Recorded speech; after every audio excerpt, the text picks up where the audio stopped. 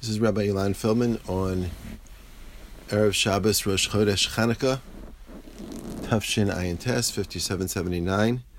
We are about to enter a very special time where we celebrate Chanukah while we are looking at it through the prism of Shabbos, looking at Shabbos through the prism of Chanukah, and both of those through the prism of Rosh Chodesh as we celebrate Rosh Chodesh Teves, Shabbos and Sunday.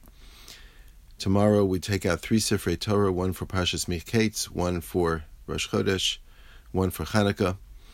A very unusual occurrence, and it is mentioned in holy sources that it's an unusual Shabbos because of that, the opportunity for tefillah, for presenting to Hashem requests for all kinds of needs is greater this Shabbos than ever, similar to Rosh Hashanah, where the Gemara says, Shlosha Sfarim Niftachim, that in Rosh Hashanah 3 books are open, the books of the righteous, the books of the middle of the roaders, and the book of the Rishayim, the Tzaddikim, the Benanim, and the Rishayim. And here also we say Shlosha Sfarim Niftachim, there are 3 Sifrei Torah that are open. And so on a certain level, there's an opportunity, there are windows that are open to give us access. So it's an important Shabbos.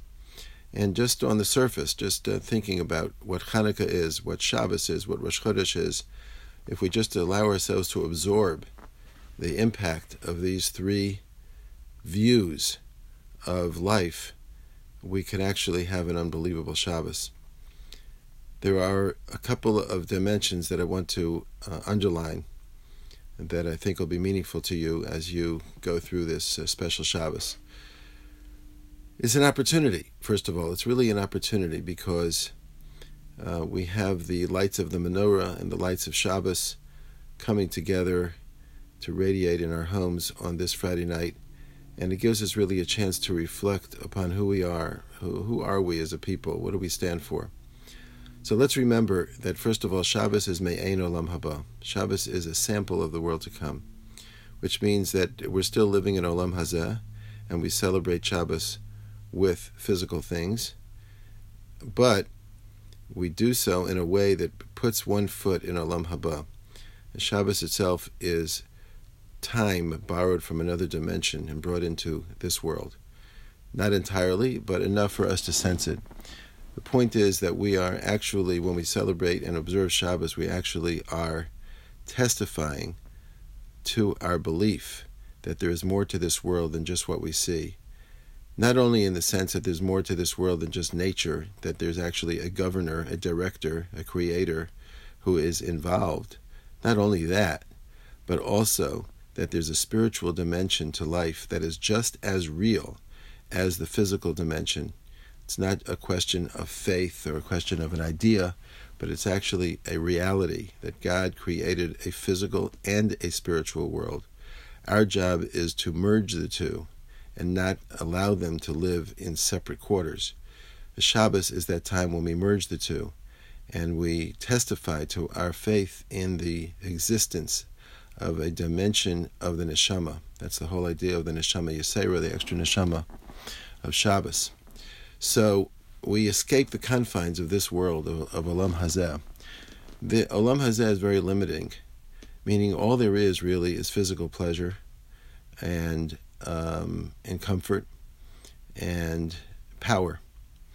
Once we take this world and merge it with Olam Haba, then we're given the opportunity to escape the limitations that are inevitable when we focus only on Olam Hazeh.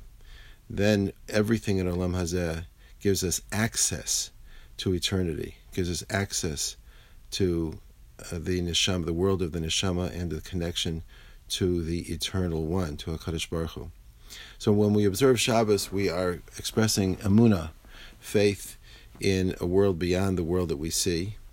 We are experiencing kedusha, holiness, which means that we are willingly practicing limitations in our pursuit of pleasure and comfort in favor of something much greater than that.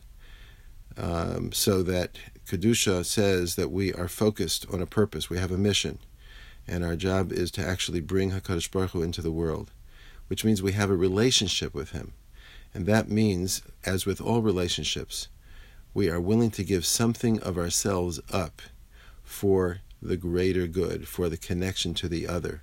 In this case, it's we're willing to give up our own convenience and our own pleasure in order to be able to live with Hashem and to bring Him in. So that while my body says it wants one thing, my neshama says it wants connection. And so Kedusha is the willingness to practice limitations and boundaries in order to create an opening for my neshama to connect to HaKadosh Baruch Hu and to bring HaKadosh Baruch Hu into the world. And that's really what a bris is. That's what a covenant is. A covenant is that I'm committed to you, that my destiny is merged with your destiny, and therefore I don't define myself only by my own interests. I define myself by the interests of the union, which is an entirely different experience and a different entity than me alone. And it's not just me alone and you alone, and together two alone people pursue their own interests. It's that we create a new entity, a new individual called a relationship, and that relationship has a purpose and a meaning. So that's what's going on Shabbos really every week.